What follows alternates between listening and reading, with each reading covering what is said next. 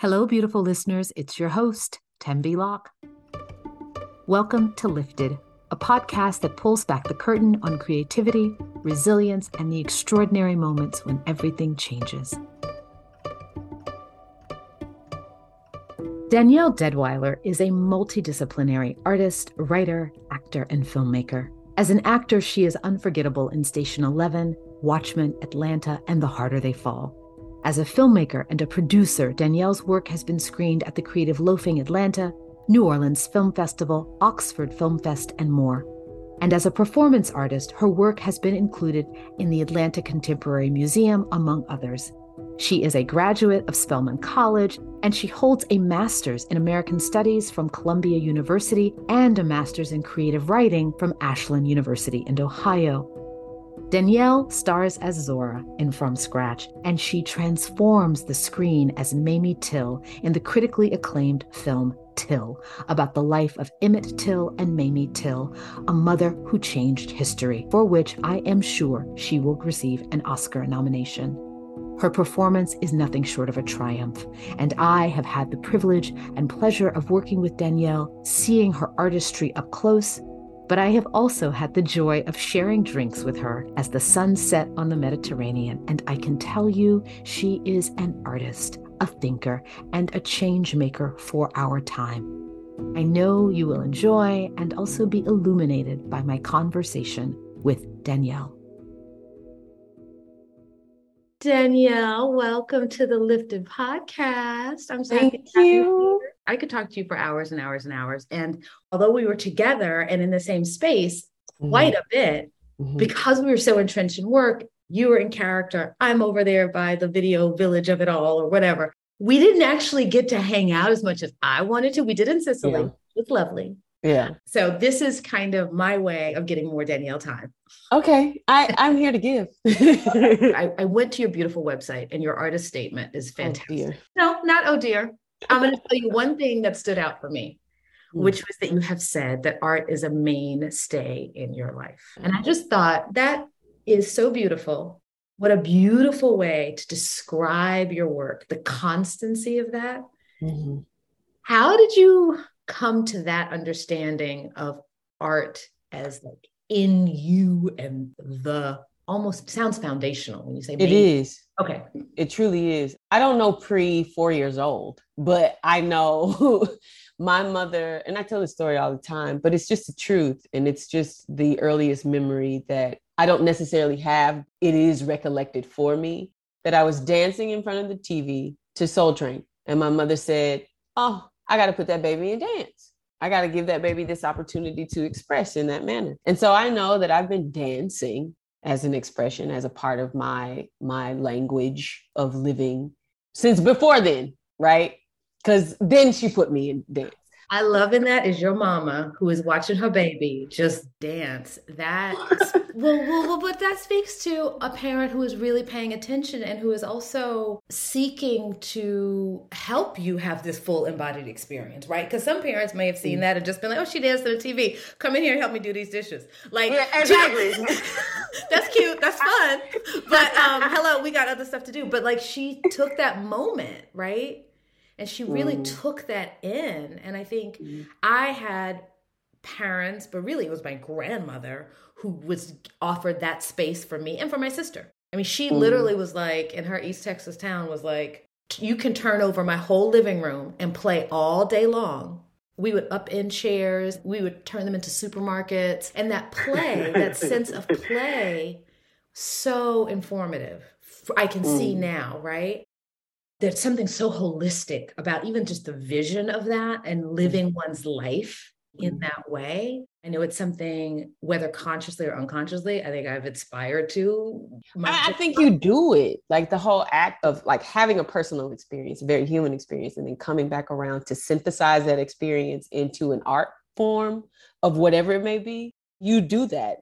You've done that as an actor. You've done that as a writer. You've done that as a show creator runner. Like that is the example for me too, in another capacity. So the blessing is now being able to own that like in a conscious space, right? Because I think I was just doing it because it felt like the intuitive next step. It felt like the natural thing. Like, oh, if I don't do this, something is going to grieve deeper inside of me. Like some part of me will splinter off if I don't wrap my arms around it and go. And I was just doing it. And now I have enough of those experiences stacked on top of each other that I can say, oh, wait a minute. Doing this 360 degree thing that you've talked about. Completely. It is if I don't do this, something's going to hurt. Yes. Something feels unfulfilled, empty, or missing. And that's what these expressions are. They don't come out in forms of branding or marketing. You know what I mean? And that's okay if that's the intent of someone. But a lot of works, at least works for me, they don't come from that space. Something has desperately sought to manifest itself. Would you say that play in your work is essential? It is essential. It is. I didn't have a grandmother who was like, you can toss and turn in my living room. She was like, you gonna get in here and help me grind this meat. You know, she worked on a poultry factory.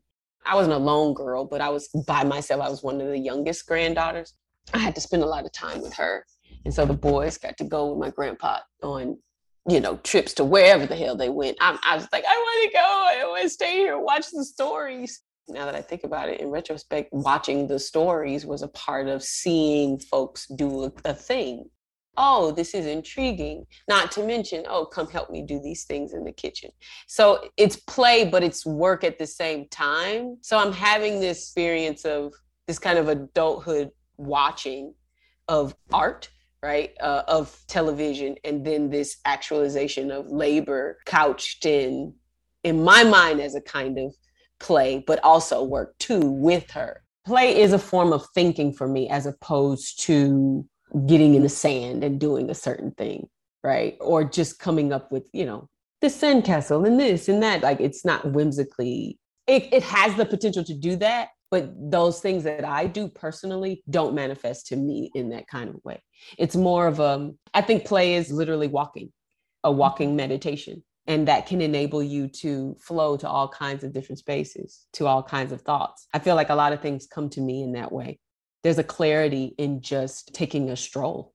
And when you're taking the stroll, do you, and that idea, the visions that pop through or that drop down, right? Do you grab on and say, I want to follow that one a little farther, and it go, okay, that's the process. They might connect to something that's been more rigorously studied, or something that I'm currently reading.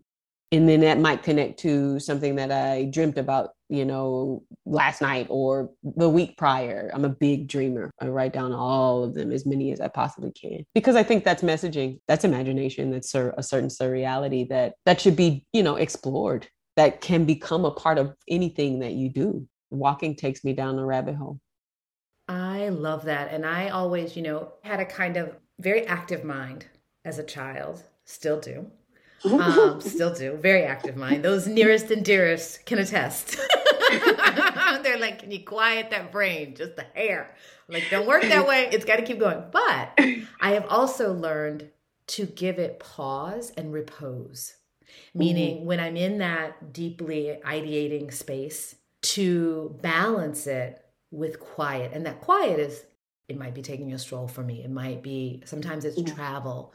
And then seeing what pops up in that area, right? And when you link those, the active ideating and the ideas that come to the dreams and that liminal space, when you hook those together, then you get a kind of magic, an alchemy. That's beautiful. I mean, that's the realest thing. I've been having a lot of conversations about what writing is, you know, with folks. And I think that just goes for everything. Art as a practice is a total life experience, which, you know, is the embodied artful living quality, right, that you want to talk about. It's synthesizing all aspects of the self. It is the experience of just being. It is the experience of literally thinking, close reading of information, be it a book, a visual art piece, an installation. It is close reading of dance, of the archive, of family lineage, of all kinds of things. And you bring this legacy of thinking, of being, of imagining, of sitting, of meditating, of just experiencing all of life together to inform a particular thing that you seek to share.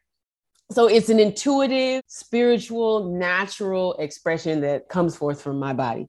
Dance is super spiritual for me. It's not about it being performative. It is something that has to move through me. And it is a gift and a sharing space with people. When I do something like that, I take it as joy, as play, and I take it seriously. It was the natural segue into theater, is an understanding for music, which leads to performance art, which is much more experimental. You know, all of these things are a webbing that continue to branch and become super circular, a 360-degree experience. That's a total holistic experience right there. You know, you have to have all these aspects together. A lot of times, artists don't give ourselves credit because you think that it's supposed to be this hyper mechanized thing to bring forth work. And it's not. It's all of you. It's every quality. It's the history of you. It's the conversation you have. The thing that you're reading is the watching of children play, the gardening, watering. It's all of that coming together to have a specific, purposeful expression. I am taking that in. That feels... I'm trying to take it in too. Right. No, but it feels good. And like to really, I think what came to me in that share was thinking how evolved that is. And I think we are in a time that actually has the space, and we've evolved to a place where we can take that holistic understanding of being an artist in, right? More people can take it in. That people used to be like, wait, what are you talking about? Or isn't art commerce? Isn't it about whatever is front facing?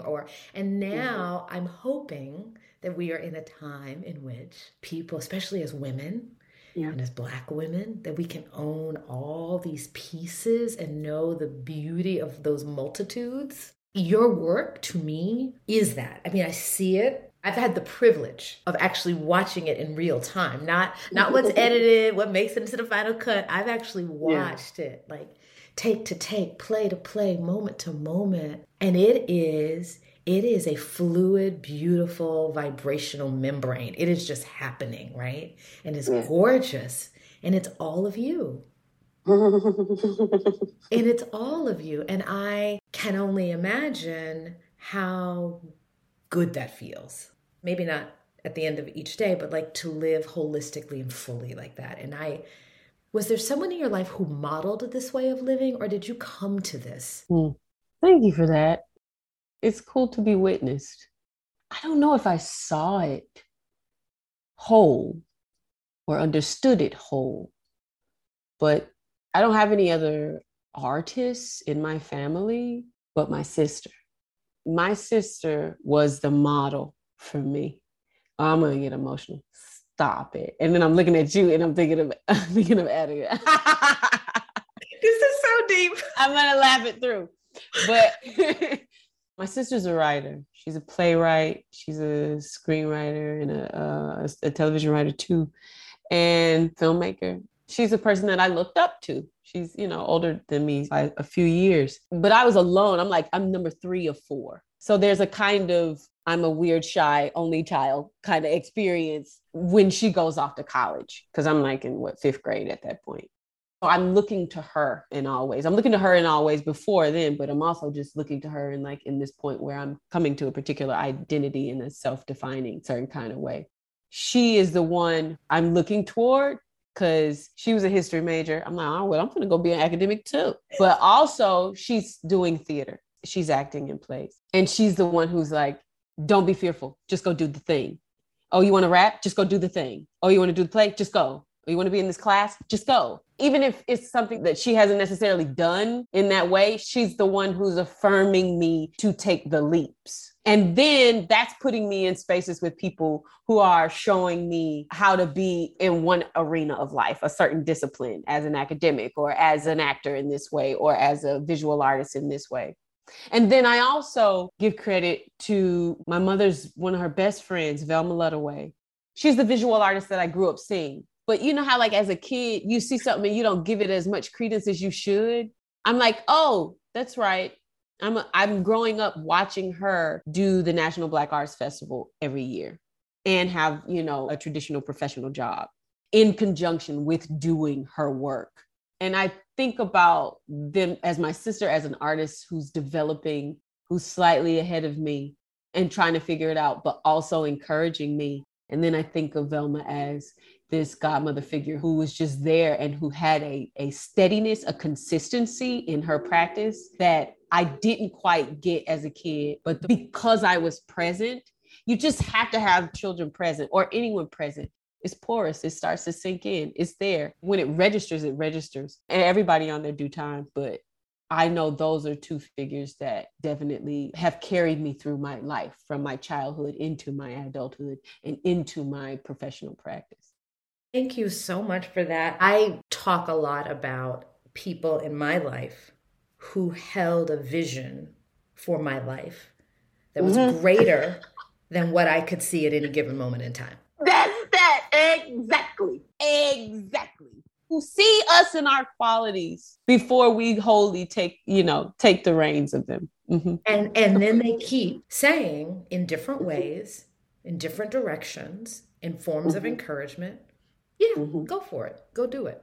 Go do it. Especially earlier in my life. Like if it didn't look perfect, I couldn't be out there with it, right? That was a wound I had to heal, right? To be able to say, well, I don't have to look perfect. Let me just go try it. But the hearing people hold that vision, articulate it, encourage enough to where you're like, okay, I can't unring that bell. Your sister sounds amazing. And as someone who's, and although in the series, I know she is, right? Look at that. What's your sister's name? Gabrielle Fulton Ponder is my sister. That's my dog. I have a sister who is my ride or die, my road dog, who I have always looked up to. And by the way, she is the younger sister, and I was looking up to her, right? Because she was, as children, I understood that she had a kind and quality of tenacity and vision, right? For what she wanted. I see that on scene. Oh, yeah. And sometimes it's just straight up, it's wrapped up in the personality, but she's like, this is important to me and I'm going for it, right?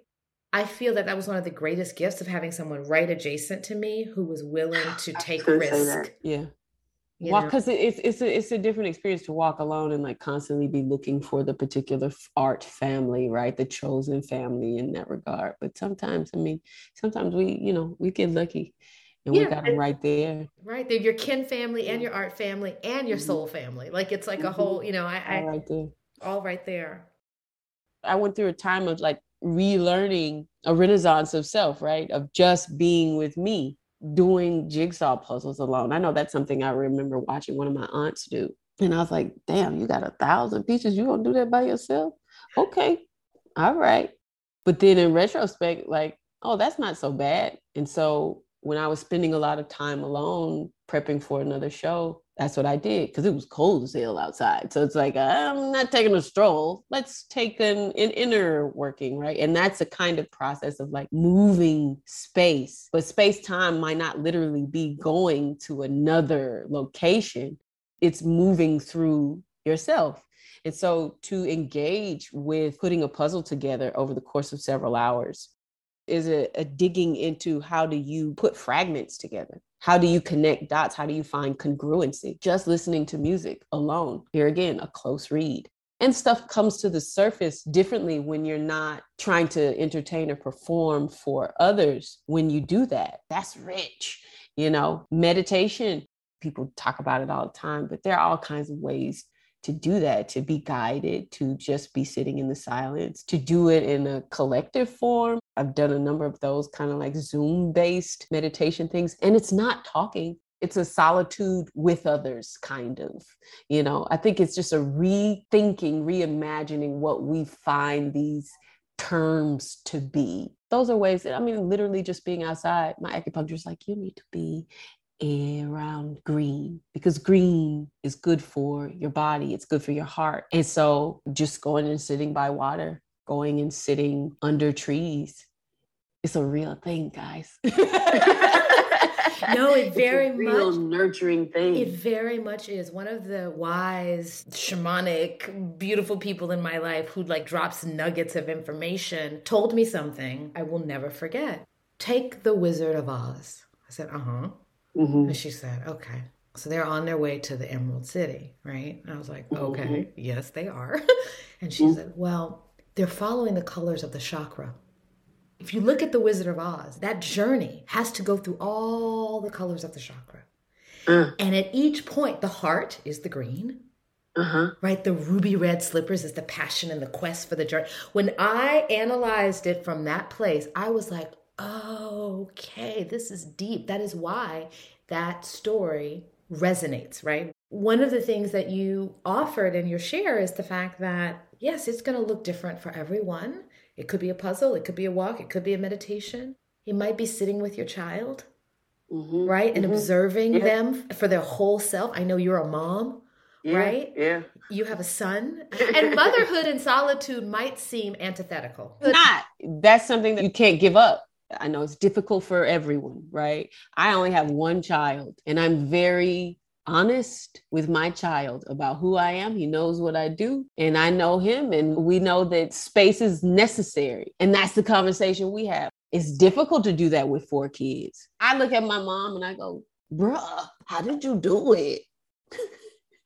It's 11 years between my older sister and my younger brother. That's some hardcore stuff.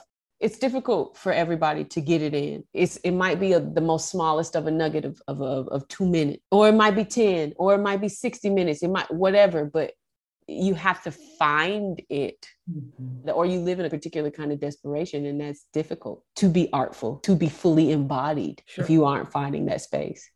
He understands. Like I'll be meditating and he'll come in the room, Mommy, and he looks and he sees me meditating and he says, oh, I'm sorry, I'll come back. He gets it. I love that you share that because, look, I have an only child. We've been through a lot. I try to keep a whole level of just straight honesty with her, right? That kind of dialogue. And I always said from the beginning, I was like, I thought I would have a lot of kids. Life bent another way. I have one beautiful child, and I know I am a good mother to one. I probably would be a hot mess of a mother to many. I would, because I could not hold and do the thing. For me, I know my bandwidth. I know my scope.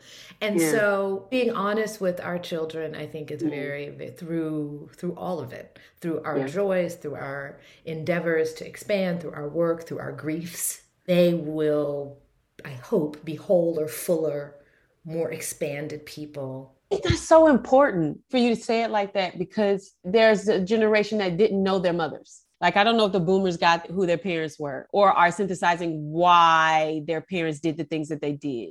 And so I just think it's a valuable thing to expose our children to who we are, the fullness of us, the things that we make, the things that we do for money, the things that we do for joy, the things that make us sad. I know so many people talk about, I didn't see my mother cry until this moment, right? Like, is that the moment where you registered your mother as an emotional human being? Oh, okay, cool. So now you get it, right? She's flawed, or she's tender and soft in this way, and that she has freaking multitudes, and appreciate that and the complexity of who she is, and don't have us in a rigid box of how to be. A prototype. Yeah. It's always been a falsehood. It's always been rooted in some patriarchal making of what womanhood is. Thank you. I think that's just a valuable aspect of our being and our making as well. I completely agree. And I was thinking about the pandemic was a moment when, I thought she was seeing the inside of my life, and I'd been writing a book and which I've told her, you don't ever have to read that book. You get to choose when and how and if you want to engage with that text, right? That is the story I wrote, my lens. You have your own story unfolding, right? So you don't ever have to read that book. But, I would tell her about what was happening. I'd share little bits if she had the bandwidth to hear. But that pandemic hit and we were all in this house together. And I said, this is next level, you seeing the interior of my world. We actually aren't supposed to spend this much time together. Because usually you'd be like out in the fields, like back in the day, like plowing something. We all have our separate tasks to make the household run. Now we're just sitting here looking at each other, and that was, finding solitude was a challenge as a parent during that time. But it was also a gift because they saw all the things that they saw.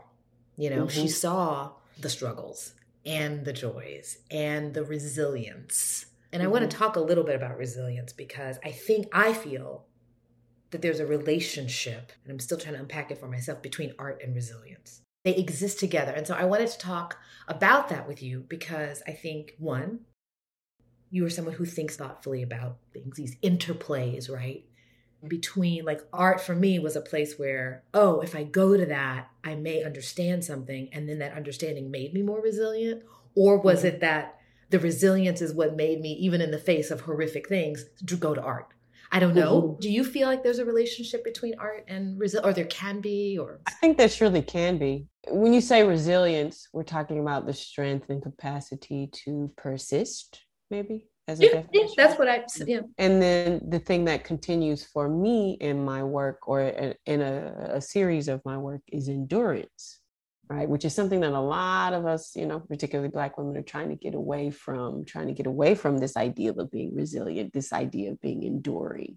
But I think that's valuable for the survival of a specific generation. And I think that's something important to unpack and to continue to learn from. And so that's what I do. I come from a lineage of folks who are resilient, who endure, who continue, who persist, who survive because they've had to, based on the environment, the milieu in which they came up.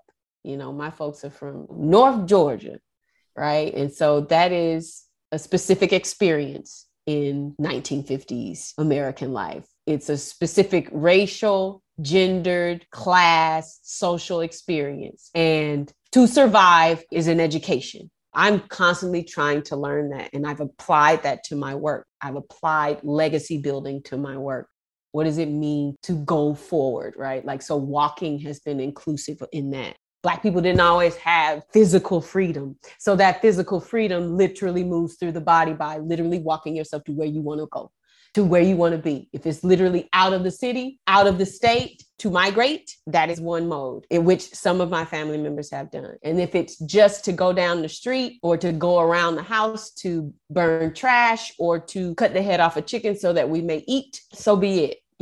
Those things are important to recall, to share, and to look into historically so that we understand these are the things that we've done to continue. That's something that you can pull from. Even if it's not necessarily in the context of like your political social dynamic, right? You can't engage the same exact way because we've been enabled to have privilege.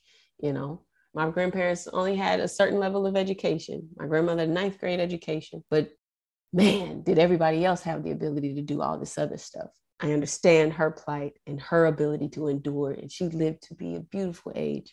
And now we persist. And transmuting that into art, which is what I hear you do. Like, you have that conscious understanding of the ground on which you stand, the people upon whose shoulders you stand, and with great intentionality, use your gifts in this lifetime to transmute and bring all of that into an art form. That is dance, is acting, is performance art, is writing, is all of it. That is beautiful. All those things.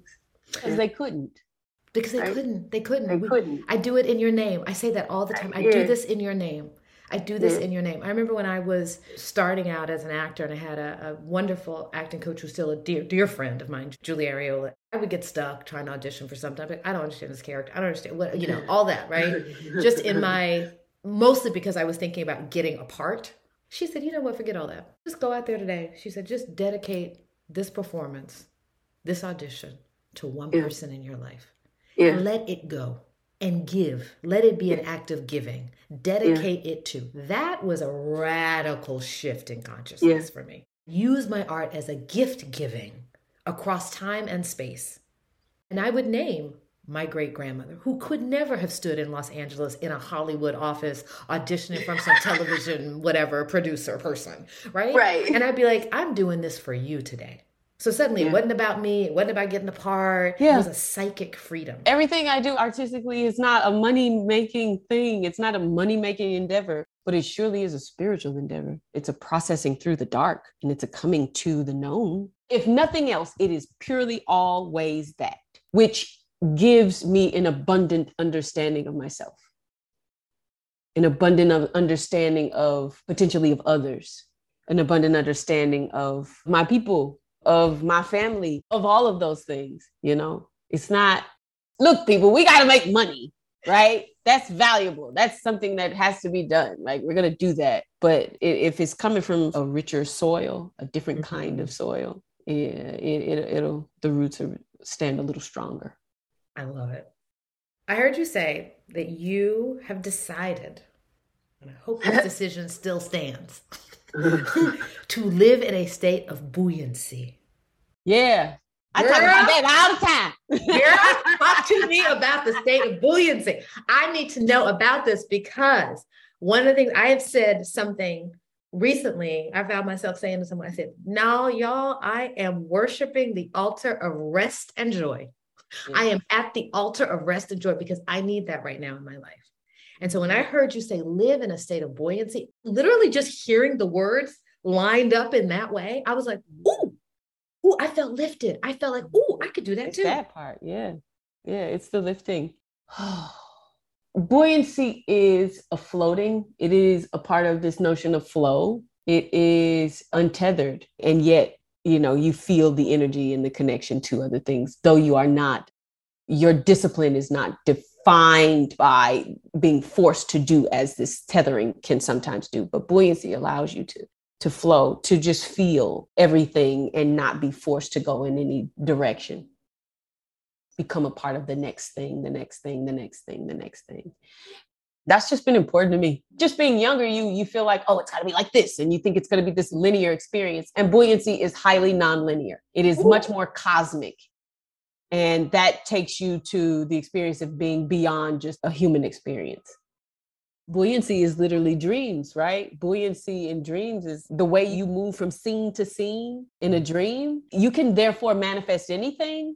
Like you can create from nothing. And so you might be having one experience of, I don't know, King Kong. This is a dream from when I was like 11 years old. King Kong is stomping through the darkness of a plains area, right? And it's just a cabin, a log cabin, and one single light bulb above. This is literally a dream that I had. And then the next thing you're flying, right? Or falling, or teeth are falling out. Like that's the kind of buoyancy that I'm speaking of, the ability to move through scenes. And yet that is a particular kind of free imaginative quality that you naturally have as a thinking, living being, and you make the surreal. It's just freeing. That's how that feels. I mean, just hearing you say that was a reminder to me. Yes, I want that on a t-shirt. Like I just need to put like signs of that all the way around my house because I find myself in a time in which the world feels heavy.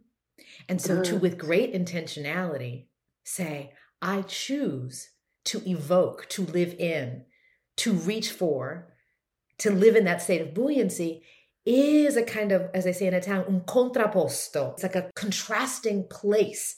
There's beauty in this. Like, I'm not going to just get sucked into this one thing that is the dominant ethos that is happening in the world right now, but I choose to, using my agency, all the things I have within me, to evoke, to step into, to plug into that state of buoyancy and hang out there. I'll see what happens. Right? Yeah, it's just floating, right? That's one of the first things that you learn as a new swimmer or something, how to relax into the water. You are surrounded by this abundant mass. The water is all about you. You are not disconnected.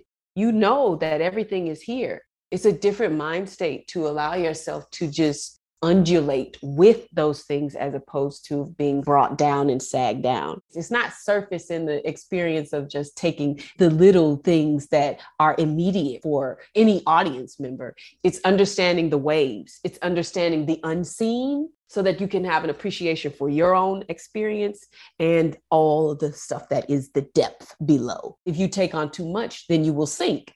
I was just watching some free divers this morning, free diving like for 3 minutes and 34 seconds. What? That's insane to me. But there is something that happens when a free diver goes down where they have to remain calm and they have to have a certain positioning of body so that they can protect their lungs. So you have to stay in this physicality and this mental state so that you can endure if you do choose to go down. I think it's that too. There's something to be buoyant and free dive on down. I think that's a state of ecstasy as well. Why else would they be doing it? But I want to talk a little bit about from scratch. Yeah. Because, wow, what a gift. What a gift having you be a part of that. Forever, I'm going to be like, my sister was played by Danielle Deadwyler. I was like, I mean, talk about how fucking amazing is that? Like, my sister is Danielle Deadwyler on screen. Like, that is like the coolest thing. And I want to talk specifically about episode 102, which is the second episode. So that episode, surely, yes, we know it's the Amy Leno, as Zora said, the shit gets real episode because he comes to LA. Zora, baby, it's stinking. Right? But Attica and I always thought about that episode as also the episode of sisterhood, where we start to see the closeness of that sisterhood. You've said your sister is a writer, right? Did your own relationship with her inform what you brought to Zora? I mean, sure. I think so. I think it informed my relationships with my siblings in general did. I'm very, very close to my sister, but the dynamism that has happened with each of us as we grow up, my experience with each of my siblings informed it, because there are moments of being very close. There are moments of being quiet and essentially, you know, not talking because you're going through a specific hard, difficult thing. There are moments of joy and being together, and you remember childhood, and those things make you connect. Yeah, like reading the idea of you all's relationship on the page, it just showed a different example of what it means to come through a particular family dynamic, right? And the way that you all have been named, right, in this way. It just goes, oh, this is beautiful. How to care and how to love for family in this other kind of way. Because a lot of people's experiences are, and some of my experience comes from a space of, you know, difficulty and trying to come to understand what it means to be family in this way. And then to see you all model that for people to read about, then now for people to see, that was the value and the significance of this piece being out, because we need models on how to be together and then how to move through grief together. And I don't know if folks always get that. So I value and appreciate you all for revealing that and showing that. Oh, thank you. Thank you, Danielle. It was something that I have said. Sado, my late husband, the character that Leno's based on, he made our family grow up. I've always said that. We grew up as a family. We were a close family. We were good together. It was all good. We liked to, you know, all the things, right? But the event of his illness and his cancer and caregiving through that over the course of that decade, he lifted us. If we were truly the family we thought we were and the family we wanted to be, then we had to learn how to show up in a whole new way and be together in a whole new way. And I'm not attributing this just to his illness. It's a part of what he asked of us along the way. That was a gift, and it felt like something certainly worth writing about, and now, you know, on the screen. Do you have a favorite scene in this episode? So I was thinking about this. And to be honest, it's when he comes home and he's had the hard day and Zora's there and she's grading papers, because it's the tension. That's the thing about family. You have to deal with the conflict. You have to deal with the resistance. Why are you resisting? That's not buoyant. What is making me feel this way? Why am I bounded off? Is it honest? Is it true? Do you not want to have a relationship? You do want to have a relationship. Oh, okay, cool. So you see me, right? That whole scene is, I don't see, oh, don't come bother me in my space. But yet, oh, you see me? Oh, I see you. Okay, well, let's be seen together. The surprise, allowing life to surprise you and to shift your modality.